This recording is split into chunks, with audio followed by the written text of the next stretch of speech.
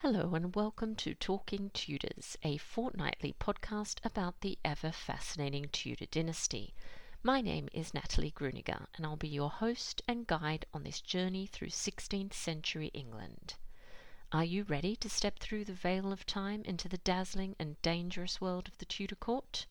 Without further ado, it's time to talk Tudors.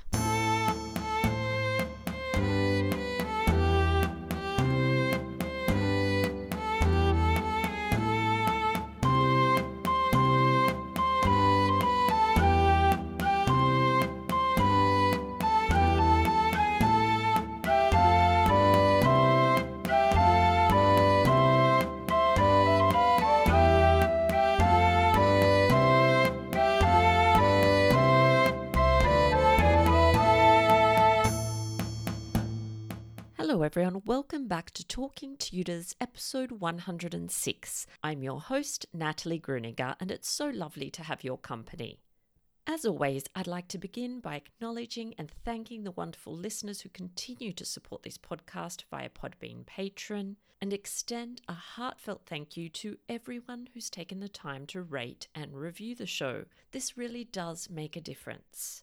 If you love the podcast and tune into every episode, perhaps you'd consider becoming a Talking Tudors patron. Just click on the Be My Patron on Podbean badge on the homepage of my website, www.onthetudortrail.com, or click on the Be a Patron button on the Podbean app. Join the Talking Tudors patron family, and in addition to receiving lots of Tudor-themed goodies, you'll be automatically entered into our patron-only monthly giveaways. April's prize is a copy of King and Collector, Henry VIII and the Art of Kingship by Linda Collins and Siobhan Clarke. Thank you to the History Press UK for sponsoring this wonderful prize. Now, on to today's episode. I'm excited that joining me on the show to talk about the Tudor and Stuart ends of court is Dr. Daniel Gosling. Dan has worked at the National Archives since 2018, specialising in the records of the late medieval and early modern central law courts and the early modern legal profession. Dan holds a PhD from the University of Leeds, which he completed in 2016. His thesis examined the use and interpretation of the Statute of Praemunire in the late medieval and early modern periods, drawing principally from common law records held at the National Archives and printed law reports.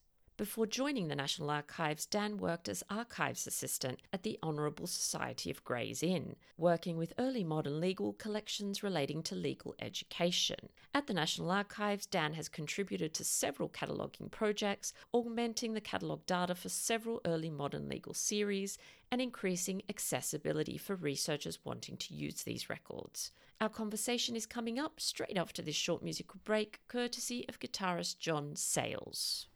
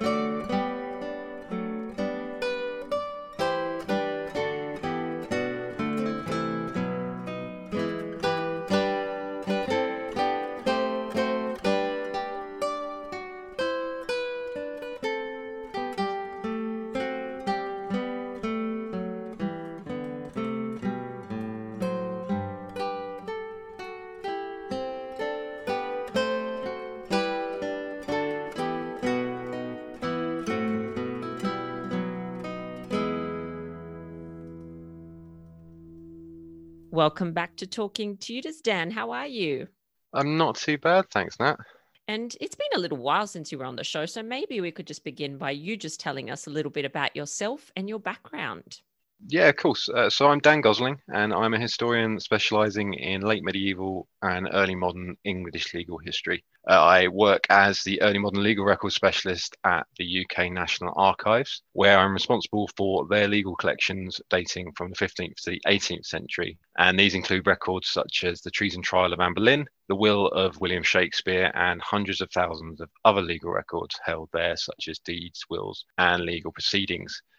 Before joining National Archives, I completed a PhD looking at the Statute of Praemunire, which was crucial in bringing about the downfall of Thomas Wolsey and the English break with Rome. And I worked at the archives of the Honourable Society of Gray's Inn, which is one of the 4 Inns of Court.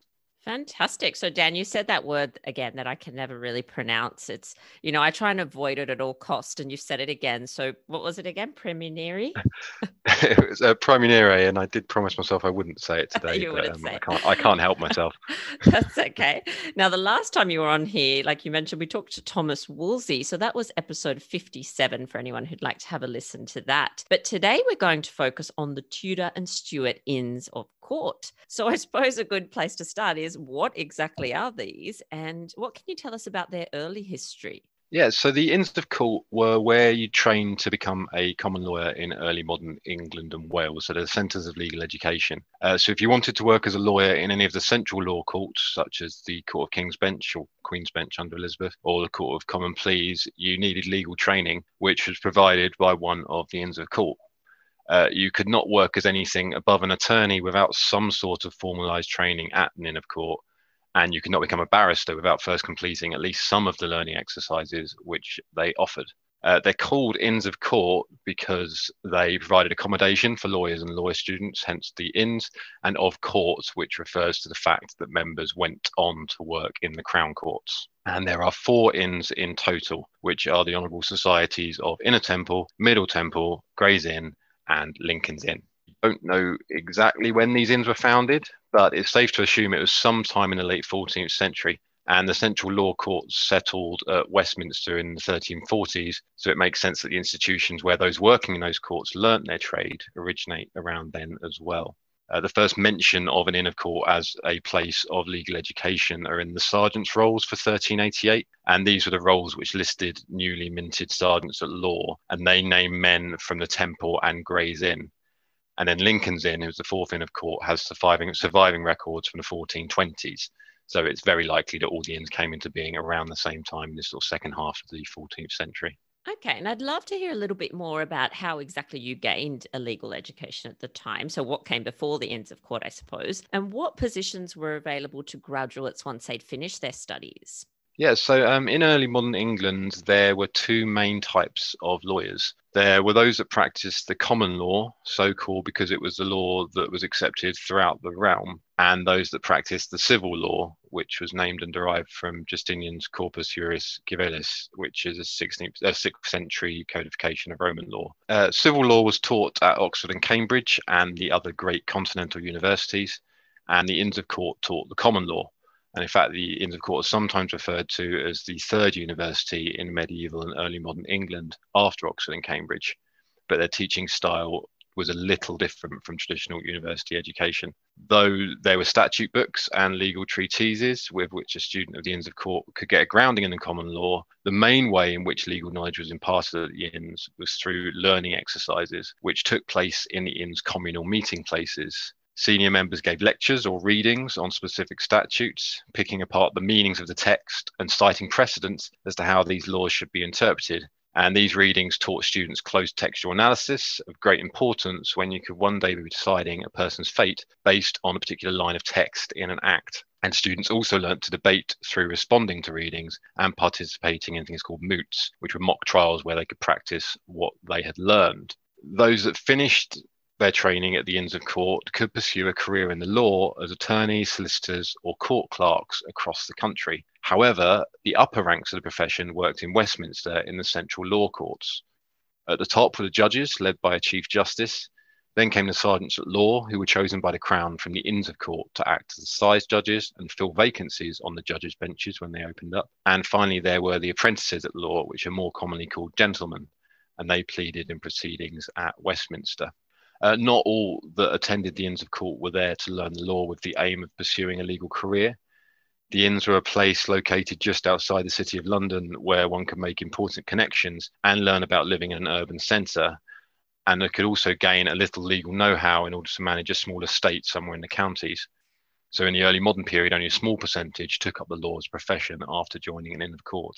And so apart from the legal curriculum, what else did the young men actually learn there? Learning the common law was only part of what an Inn of Court education could offer.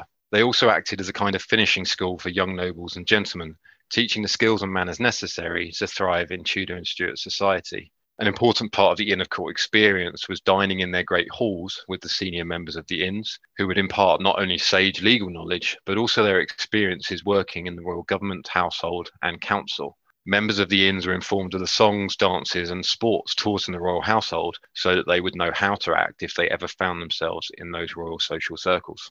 And presumably it wasn't all just learning. I imagine there was some sort of fun and recreation possibly. Yeah, as you can imagine, groups of young men let loose in early modern London got up to all sorts.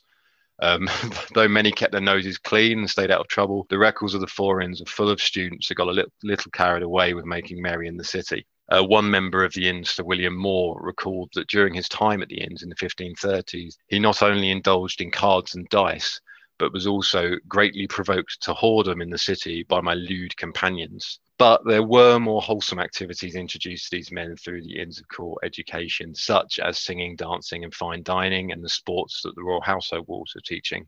I think the most well-known recreational activity of the inns were the so-called revels, which were hosted every year from October to February, where they put on plays and masks and celebrations and hold mock trials. These events were attended by the highest of Tudor and Stuart society, with Elizabeth I and James I and VI known to have attended some of these plays and masks put on by the inns. In the early 17th century, Lincoln's Inn and Middle Temple performed a revel's masque in celebration of the wedding of King James's daughter Elizabeth Stuart to Frederick V of the Palatinate. But that's not to say that these revels were especially virtuous. The deeply religious Anne Bacon, who was the mother of Sir Francis Bacon, who's one of Gray's Inn's most well-known alumni, wrote many disapproving letters to her son during the revel season, condemning them as ungodly. This didn't actually stop Sir Francis, whose revels were reportedly especially raucous. In 1613, he paid £2,000 out of his own pocket to put on the Masque of Flowers, which celebrated the marriage of the Earl of Somerset to Lady Frances, daughter of the Lord Chamberlain. Though in 1613, his mother was dead, so maybe he thought it was safe to just spend as much as he wanted at that point. Sounds like it, doesn't it? So yeah, you mentioned that, it was a bit of a finishing school for the sons of the nobility, but yeah. Was it just the sons of the nobility that were attending these schools, or was there a way that other classes could access the inns as well? By and large, the membership of the Inns of Court in the 15th century, at least, were formed from the nobility and gentry, and this is largely for monetary reasons. To join an Inn of Court, you had to pay fees, which those in the lower classes were unable to afford unless they had a wealthy patron. The non-payment of those fees does, however, give us a lot of information about the earliest inn members before the records of the inns become more comprehensive, because those that failed to pay fees on time were often named in court proceedings. So we can use the plea rolls of the Court of Common Pleas, for example, to find out these early members of the inn. But by the 16th century, membership of the inns had opened up a little. So you could get a wealthy patron who could pay for your Inns of Court education, or you could save up and put your son through the Inns of Court education. So some members of the yeoman class were able to afford to pay for their son to join an Inn of Court in the 16th century. And that cost about £10 a year for 6 years or so. It's a hefty sum, but worth it if it allowed your son to learn the ways of the gentleman, pursue a career in the law, or manage the small family estate in the counties. So I'm just thinking about royal involvement in the governing of the inns. Was there much of that? They certainly tried, but the Inns of Court weren't incorporated, so they were largely self-governing. That means their regulation was kept by a group of senior members of the inn. So each of the Inns of Court actually have different names for these groups, even though they're essentially the same thing. So the Middle and Inner Temples have their parliaments, which run the proceedings of the inn. and the governance of the inn. In Lincoln's Inn, it's known as the council, and at Gray's Inn, this body of senior members were called pensioners. However, some pressure was brought on the inns during the reigns of Henry VIII and Mary in particular, who tried to restrict who could practice law in the Crown courts and formalise training at the Inns of Court. But most royal involvement in the governing of the inns was tangential, such as when Elizabeth I decreed that the inns could no longer expand outward because space in early modern London and Middlesex was increasingly cramped. So this prompted many multi-storey projects at the inns in an attempt to expand upwards rather than outwards. And what about the dissolution of the monasteries and subsequent religious changes? How did that affect either the governing or how the education was delivered there? Yeah, well, as I said, Henry VIII put a bit of pressure on the inns. One of the main reasons he was able to do this was because the inns were unincorporated. They didn't own their properties outright, so they had to pay rent to a property holder, a landlord. For 3 of the inns, they were paying rents to religious houses before the dissolution. So Inner Temple, Middle Temple, and Gray's Inn all paid their rents or leased their properties from religious houses. Gray's Inn paid rent to the Carthusians at Sheen, and the 2 temples paid their rents to the Hospitallers. So when these houses were dissolved, the Crown became the landlord of the inns. So because they're paying money to the Crown, Henry VIII has a little bit of leverage over them to try and suggest ways in which the inns can be managed. This doesn't seem to have affected the management of the inns too much, but there's certainly the pressures were there after the dissolution of the monastery when the Crown became their landlord. There was also pressure from the Crown to conform to the new religion because this was ever changing in the 16th century as the Crown switched from varying degrees of Protestantism to Catholicism and back again. There were instances of individual rebellion against the state faith within the inns. These could often be veiled critiques of the new state religion as part of the revels in plays and masques. In terms of business, the dissolution of the monastery created a lot of legal business, but not for common law courts necessarily. So the creation of courts such as the Court of Augmentations, which was created to deal with the huge amount of goods and lands of the dissolved religious houses, didn't directly affect the work of the men of the Inns of Court because the Court of Augmentations had an equitable jurisdiction. So you didn't necessarily need Inns of Court training to sit on these courts. But civil lawyers suddenly found business booming because the work of the ecclesiastical courts transferred from the papal canon lawyers to the English civil lawyers. And Dan, you mentioned before the 4 main Inns of Court. So can you remind us exactly where these were in London and maybe just tell us a little bit about what they looked like, kind of amenities, I suppose they had? Yeah, of course. So we're lucky that all 4 of the Inns of Court still stand today and in fact still serve as professional associations of barristers for England and Wales. So we can be precise in describing their exact locations. All 4 Inns of Court are located in the Holborn area of London. And the most likely reason for this is because on 2nd of December 1234, Henry III decreed that no body providing legal education should be located in the city of London. So the legal profession moved to the boundary of the city, which was closest to Westminster and its courts, which was the Holborn area. And this area has remained a hub of legal education ever since. So even though the Inns of Court weren't around as places of legal education in the 13th century, the fact that the places where people were being taught the law moved to these outskirts seems like the most likely reason why the Inns of Court built up around there. Gray's Inn is the northernmost inn, which is at the north end of Chancery Lane. In the Tudor period, it's one of the most attractive inns for prospective students because to the north lay open fields. It was also the furthest away from the River Thames, so it didn't suffer as much from the smells that came off the river in the height of summer. Inner and Middle Temple are located south of Gray's Inn at the south end of Chancery Lane, pretty much directly on the north bank of the Thames. And Lincoln's Inn lies to the west of the two, so there's an entrance about halfway down Chancery Lane.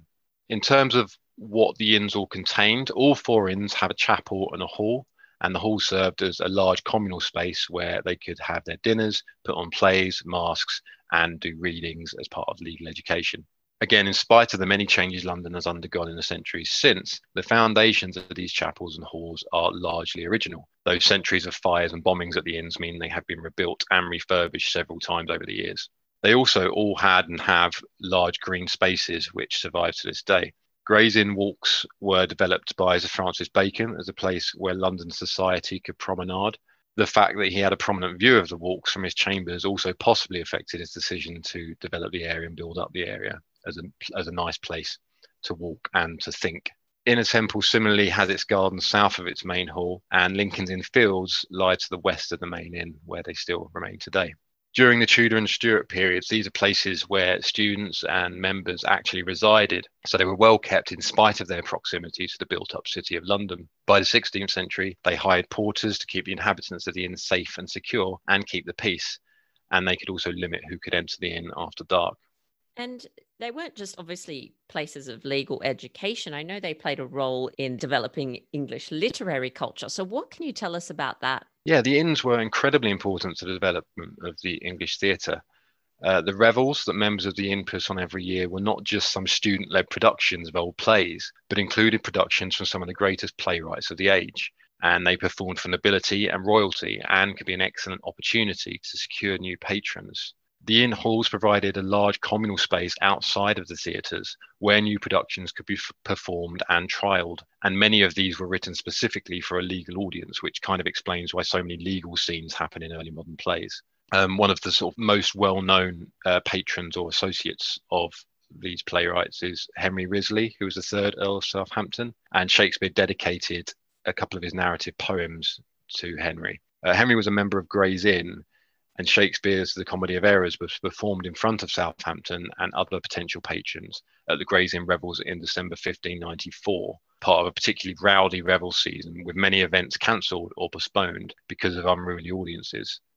So the Inns of Court were very much these centres of sort of English Renaissance theatre, where plays could be put on, where patrons came from, and where these new plays could be trialled. And some of our listeners may have heard of the Inns of Chancery. I know that's popped up a few times in different things that I've been reading. So can you tell us what the relationship was between the Inns of Court and the Inns of Chancery as well? Yeah, of course. So the Inns of Chancery were lesser inns associated with the Inns of Court.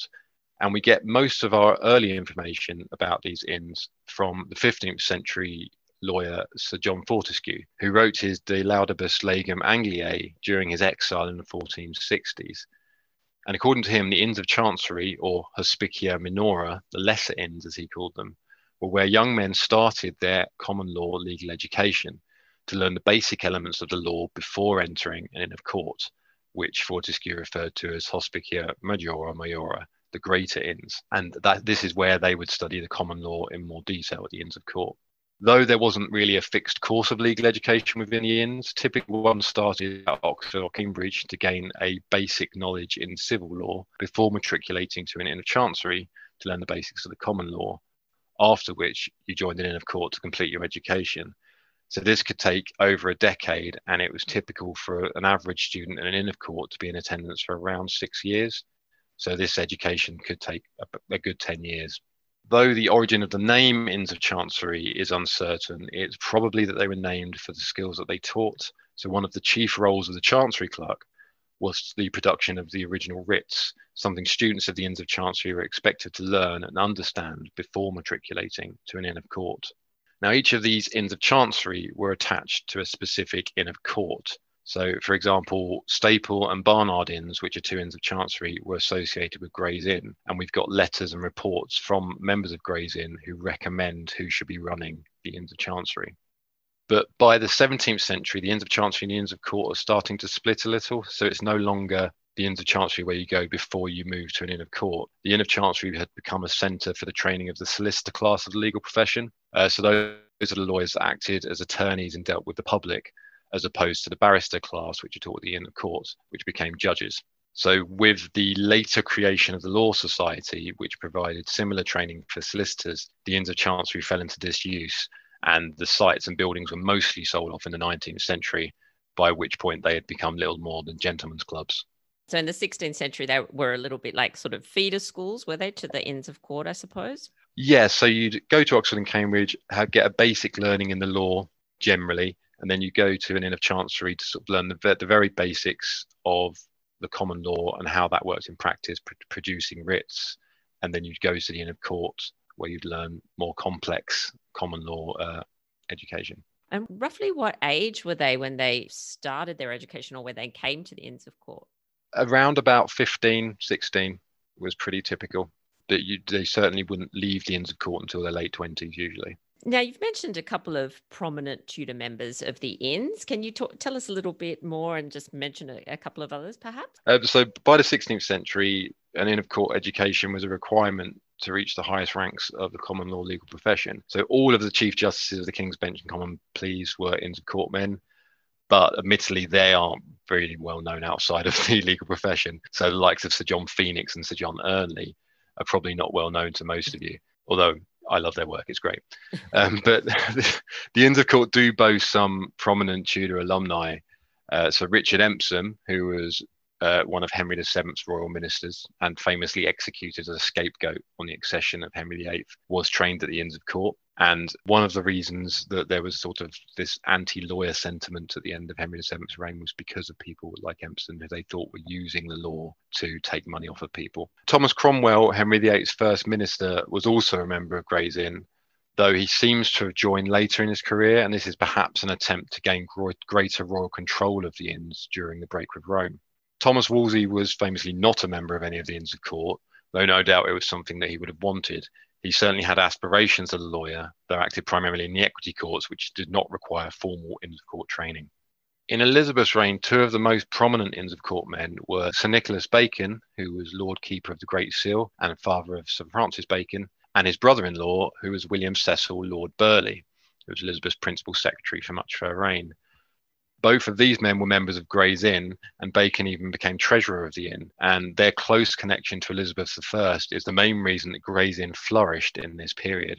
It was the largest inn in terms of membership for much of the 16th and early 17th centuries. And even when these men gained power in politics, they kept close connections with the inn. And there are several letters addressed to Burleigh from members of the inn, usually when they want to talk about the governance of the inn or the governance of Barnard's Inn. And now you mentioned that most of the, all the four main inns actually survive, which is quite incredible. And I remember when I went to London, I actually did a tour of all the inns, and it's fantastic. You can walk around and see everything. So which inn is your favorite to visit? So I don't know about a favorite, but we are lucky that all four of the English Inns of Court survive to this day, and their close proximity to each other means that you can visit all of them in the space of an afternoon. This may sound like a bit of a cop-out, so I don't have to pick a favourite, and it absolutely is. The one I've visited the most often is Gray's Inn because I used to work there. It is such an interesting area, I think, isn't it? There's just so much to see when you do those tours and walk around and hear all the stories. It really is, and the fact that you can go to Gray's Inn walks and be told this is exactly where Francis Bacon built up the area and where he would have walked around and come up with so many of his ideas. Is the fact that all of these spaces still exist to this day. It really sort of transports you back to that period. You can imagine what it was like to learn at these inns, to walk around these inns. Yeah, it's been a number of years since I was there, but I sort of remember, I don't know which one, maybe it was several of them, you kind of turn off a busy London street and suddenly you're in quite a nice green space and quite a peaceful area. Yeah, because they're all walled now and all have their own gates. You sort of get off at Chancery Lane station, take a right turn, and suddenly you're in this lovely quiet space. Yeah, it's really beautiful. I do recommend a tour when we're out and about again. Yeah. So Dan, the last thing I wanted to ask you, of course, is our Tudor takeaway. So something for our listeners to go and have a look at after the show, or to listen to, or to watch. What is your Tudor takeaway? Well, I think, and it's a bit of self-promotion, but in the last year, I think the work of the National Archives and the archives sector overall at getting catalogue descriptions and records available online has been absolutely fantastic to see. One of the projects which I was most excited about were the records of the Court of Augmentations, which are in E321. Have recently, their catalogue descriptions have been put onto Discovery, the National Archives online catalogue. So now, if you've got an interest in dissolved monasteries and the legal records relating to that, you can actually search for those monasteries, those places, those people on the online catalogue. So I think that's my takeaway, that in the last year, in spite of everything, we're starting to see improved catalogue descriptions on several online catalogues, which means that when we're able to get back to archives, it should be a lot easier to discover these original records and learn more about the Tudor period, which is fantastic. Absolutely. I get very excited when there are new digitized things, especially, living in Sydney, not being able to get over there. I was meant to be over there last year. And so They're so useful, aren't they, to researchers and writers just all around the world. So it's fantastic. I think everyone's got very good at searching online. Yeah, we're all Google experts now, aren't we? That's for sure. The minute I'm allowed on an airplane, Dan, I'll be over there, hopefully, so I can get to see finally the Anne Boleyn legal documents that I've been waiting for quite some time. But thank you so much for coming back on the show. I know you've got lots on at your home. And yeah, so I'm really, really grateful that you came to talk to us a little bit about something I guess we don't hear too much about generally. No problem at all. Thanks for having me. Well, that brings us to the end of this episode of Talking Tudors. Thank you so much for joining us. I absolutely love to hear from listeners, so if you have any comments or suggestions, or just want to say hi, please get in touch with me via my website, www.onthetudortrail.com, where you'll also find show notes for today's episode. If you've enjoyed the show, please share the podcast with friends and family, and don't forget to subscribe, rate, and review. I also invite you to join our Talking Tudors podcast group on Facebook, where you can interact with other Tudor history lovers and hear all the behind-the-scenes news. You'll also find me on Twitter. My handle is On The Tudor Trail, and on Instagram as TheMostHappy78. It's time now for us to re-enter the modern world. As always, I look forward to talking Tudors with you again very soon.